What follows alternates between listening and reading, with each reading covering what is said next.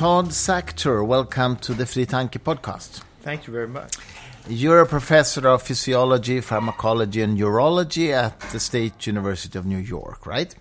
Right. And your main area of research is how the brain stores long-time memory. And in this field, you have also discovered a very specific thing that I would like you to tell us about. But before you do that, say something about how the brain actually stores long-time memory. Well, that was a big mystery because even though you'd think it's a very simple, very fundamental thing for the brain to do, which is encoding long-term memories and storing them for hours to days to a person's lifetime, it hadn't been known. So that's almost is very odd because we've known the heart is like a pump and the kidney is like a filter. I mean, not all the details, but the essence of how they work. But the brain, which encodes and then stores information, that's its fundamental thing, and we hadn't really known how that worked at all. And so what it turns out by studying how synapses get stronger in a persistent way, that it looks like the beginnings of our understanding of how the brain stores memory is this enzyme that's found only in the brain, which has an unusual property that once it is formed, it is active continuously. And that's unusual for enzymes that are normally involved in signaling information just for seconds. Mm-hmm. This is very unusual in that it gets turned on by its formation, its synthesis, and then it's on all the time. So it acts to persistently strengthen the synapse. And what was a sort of remarkable demonstration that that's how memories work in terms of their storage is that we were able to inhibit the enzyme. And memories that were, first we did a day, and then we did a month, and then we've done 3 months. And even though the drug that inhibits the enzyme lasts in the brain only for maybe an hour or two, memories that were months old were erased. And when the drug wears off, the memories were still gone. So it seemed to be a true erasure of the information. But what was important experimentally was to also show that the brain hadn't been damaged. And so what we did was we could retrain the experimental animal, and that same area of the brain was able to relearn and store a new memory, and we could erase that a second time. So this was a unique finding that revealed for the first time that it's a persistent action, a persistent enzymatic action that's maintaining long-term memories by the strengthening of the synaptic connections between groups of neurons. I mean, okay, and this specific method that you used, it was completely unknown before. Is that correct? That's right. When did you do this discovery? Well, the first discovery was actually 2006. Okay. That was the first time that we published it. And that made a big impact amongst neuroscientists, not only because we could say that we were able to do something that no one had done before, but we also were saying it's really easy. It's like, you don't need, $1 million equipment. You don't need really special knowledge. It's like, no, you could just buy this drug that inhibited the enzyme PKM zeta, and you could try it yourself. And that's something that a lot of neuroscientists do, that kind of experiment, which is they would look at various types of memories that are sort of like for individual experiences, either frightening events or pleasurable events, or memories that are like the equivalent for an animal of playing tennis, in which a motor skill that gets better and better and better. So different labs around the world study these different types of memory. And most of them, in fact, almost all of them, were erased by this single drug. Different parts of the brain the drug was injected into, but the result was the same and very, very consistent from lab to lab. And so that meant that the brain is storing information by a unified mechanism. It's not like this area of the motor. It's not like tennis skill memories are stored in one method, and fear memories are stored in another. There's a universal mechanism for maintaining memory.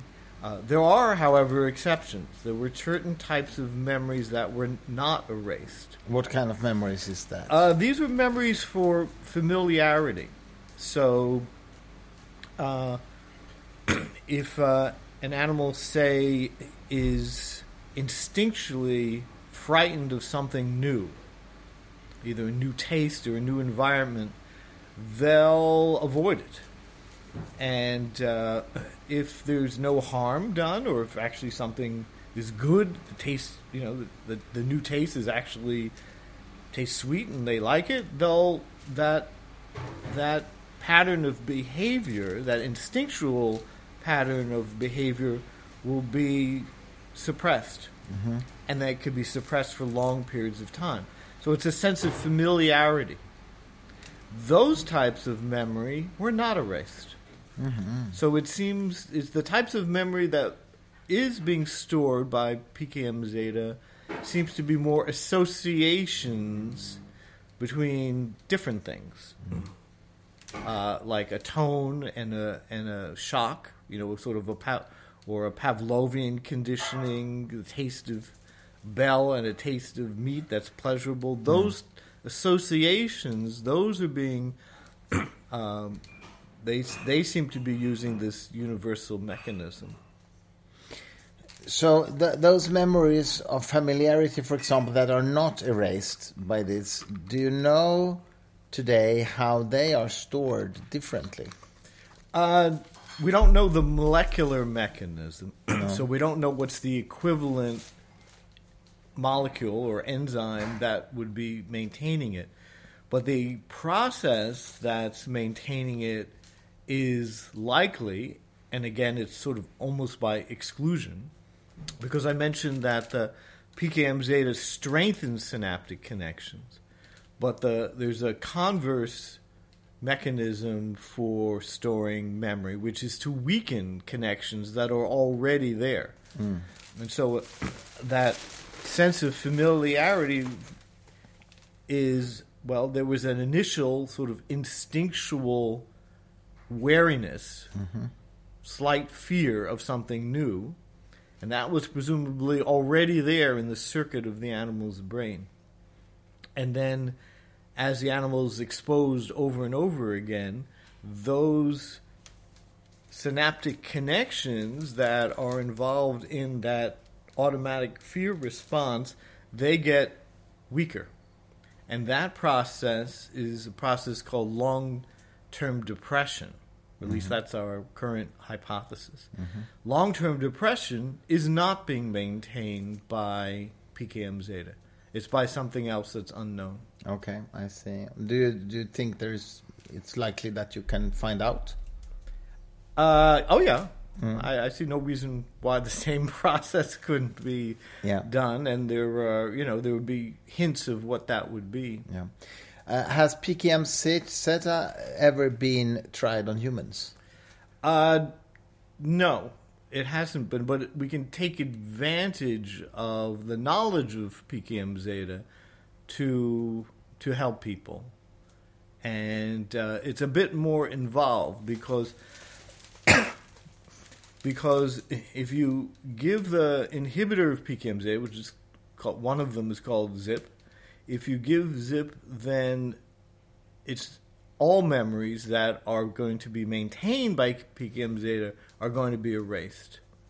So that's not helpful if someone has, say, post-traumatic stress disorder or addiction, in which the propensity for relapse is thought to be a memory-like processes in the pleasure centers of the brain, because you don't want to erase all of your pleasurable memories.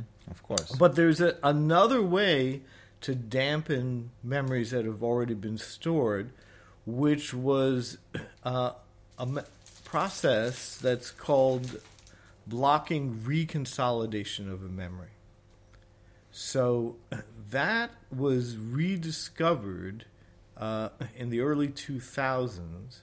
It was actually discovered initially in the 60s, and then it was kind of forgotten. But it was rediscovered by colleague Kareem Nader and Joe Ledoux, who were working at the time at NYU. And what they found was that if a memory a long-term memory is recalled, and then immediately after the recall, a few minutes later, you give a drug that would inhibit all the new proteins being made, and then look a day later, that specific long-term memory was found to be decreased in its strength. And so that has a way of erasing or diminishing the strength of a specific memory. And clinicians have tried with people with PTSD to help them diminish those memories, because now it's specific. But they can't use a drug that would inhibit the formation of all proteins, because that's way too toxic. Yeah. So they use sort of indirect ways of decreasing the strength of those memories. But I think they're not quite so effective because they're so indirect. All right?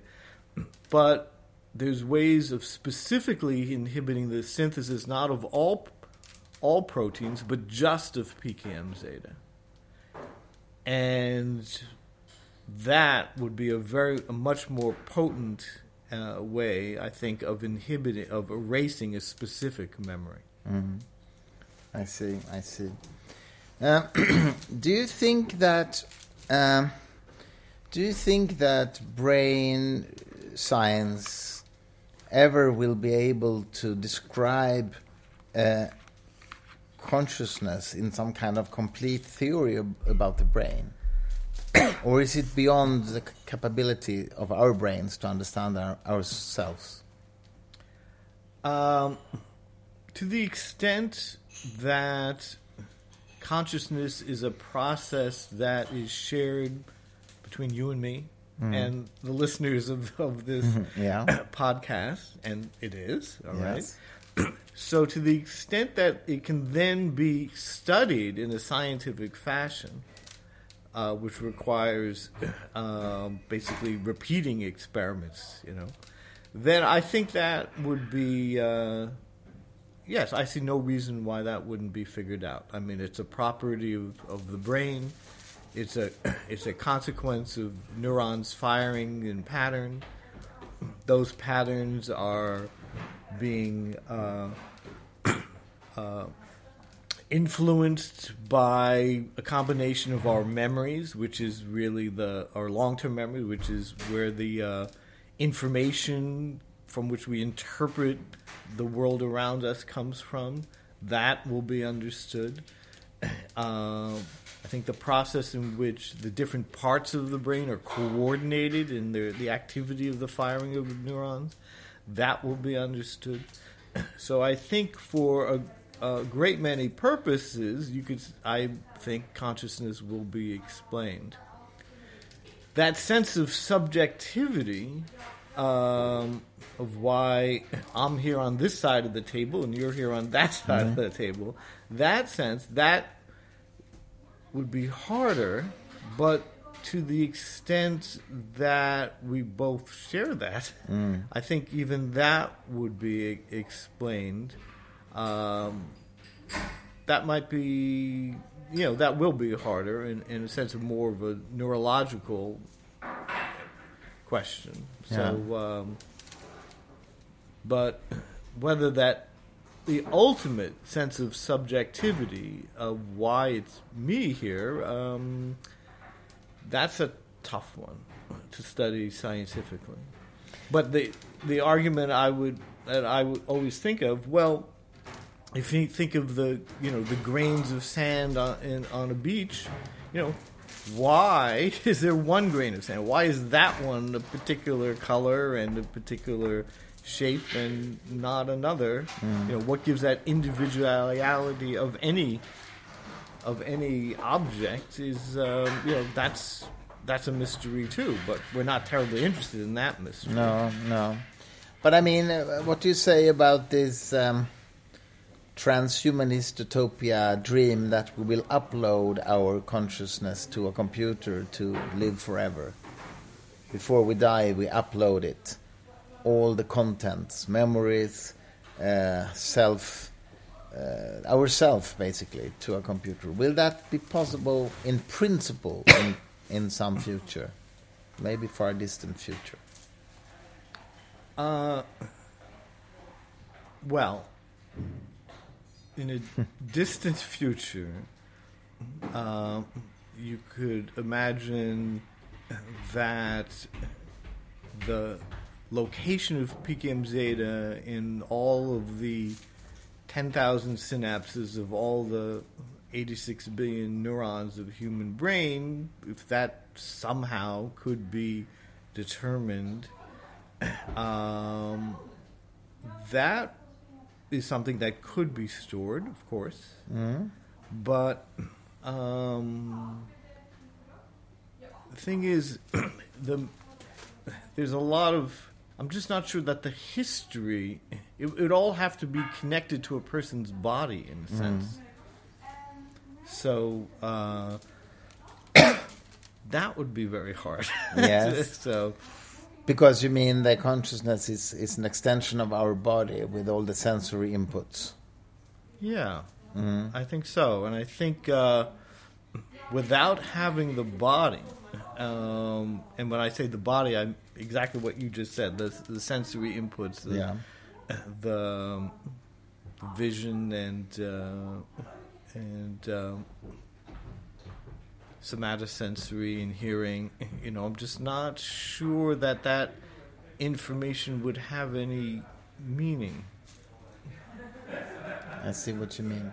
There is this famous thought experiment by, I think it was Derek Parfit, who said that, teleportation, if you go into a machine that scans you atom by atom and beams it over to Mars, to the colony on Mars, and assembles you atom for atom, and then destroys the original.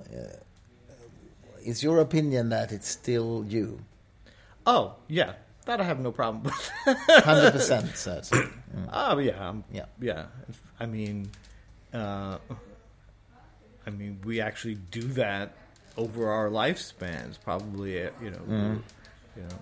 everything is under constant repair. Yeah. There are only a few proteins, for example, such as the lens of the eye, which are the same proteins that were there from our embryos. Everything else has been replaced. But not the lens of the eye? Correct. That's why we have cataracts. I didn't know that. That's interesting. So that's the only part that's not replaced. Right. But there you can always get, cataract surgery and you can always replace that. You can replace it scientifically. Yeah. But everything else, at least as far as proteins are concerned, are replaced. And DNA is repaired and replaced, and the sequence, the information is maintained. So it's really the maintenance of the information, which is the arrangement of the molecules, that's being maintained. Just like a house that every once in a while, brick by brick, it's restored, or ship, probably a better example, in which every everything gets repaired over time, and then eventually everything has been repaired, but it's still the same ship.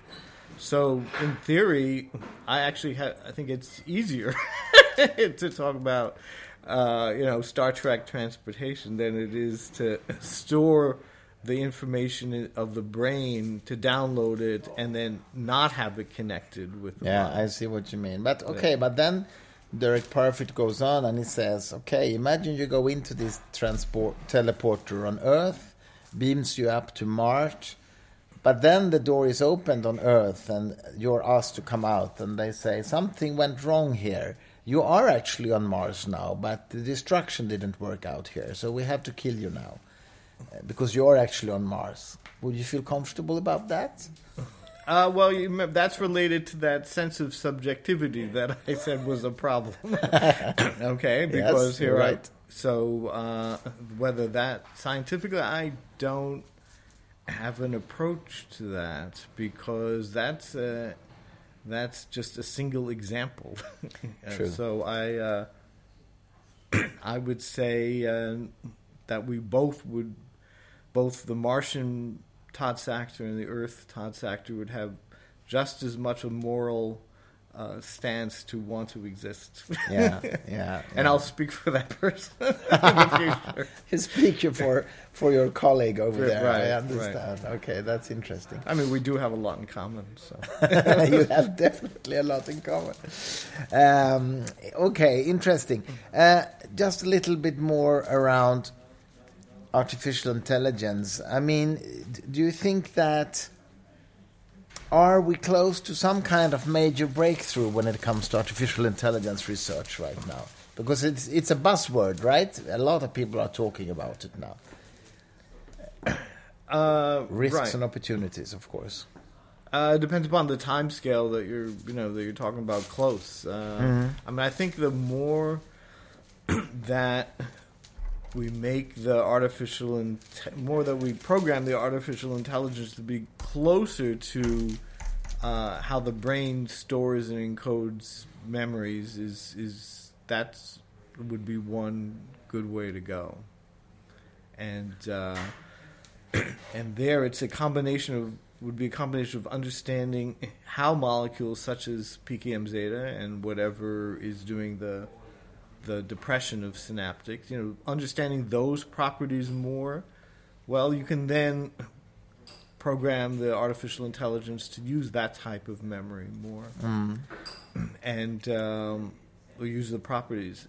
That would be one. And then the other would be eventually the circuits of the brain will be understood in a more at a more microphysiological level, and that would be a big breakthrough too. So I would say that's the direction. If I were wanted to move in a direction of a more intelligent, maybe, and by that I mean more sort of animalistic, human type of intelligence, that's how I would go. Okay. But how I think the circuit understanding is actually way further is further in the future. We're figuring out the molecules now. So, if you were able to change your field of research right now to something else, what would you choose?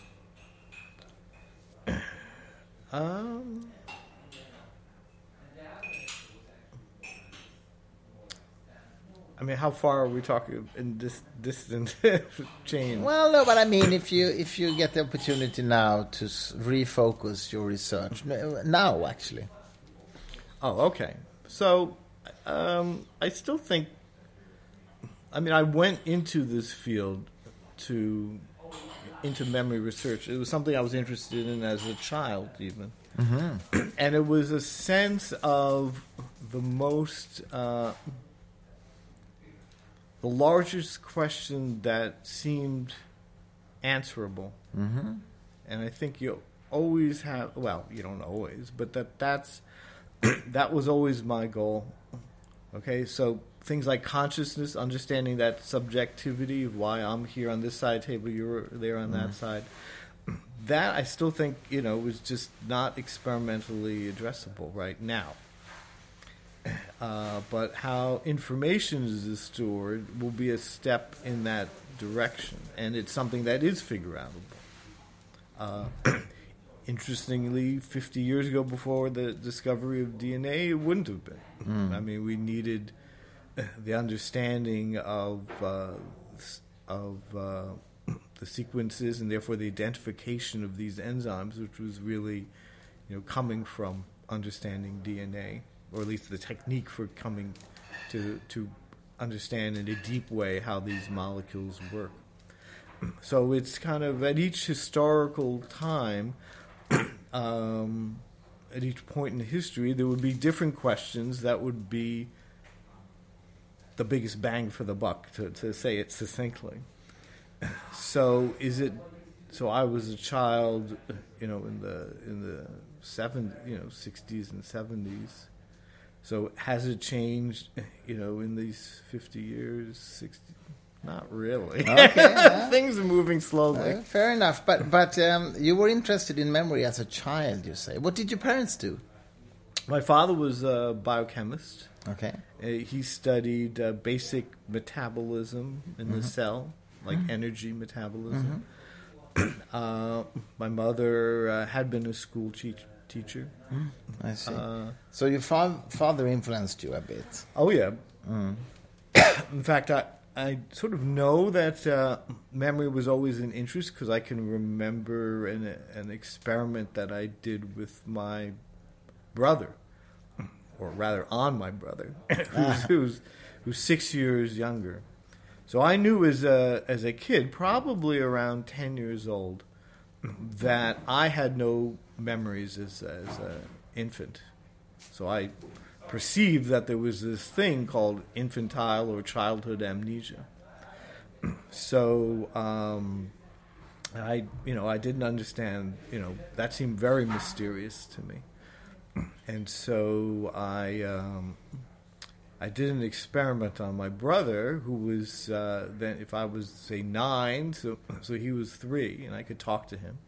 And I said, okay, remember this conversation, okay? And I'm going to keep asking you, every day I'm going to keep asking you to remember this conversation, and let's see if we could maintain this memory for the rest of your life. And that would defeat the process of childhood amnesia. Not that I knew that word, or that phrase. How did it go? The experiment failed because I forgot in a few days to ask him again. And subsequently, decades later, I asked him, do you remember that time when I asked you to remember? And he said no. But not all experiments work the first time. That's the thing. You get to do it. In science, you get to do it again. That's a great story, actually. Okay, I think we shall end there. Todd Sackler, thank you very much for coming onto our pod. Oh, thank you very much.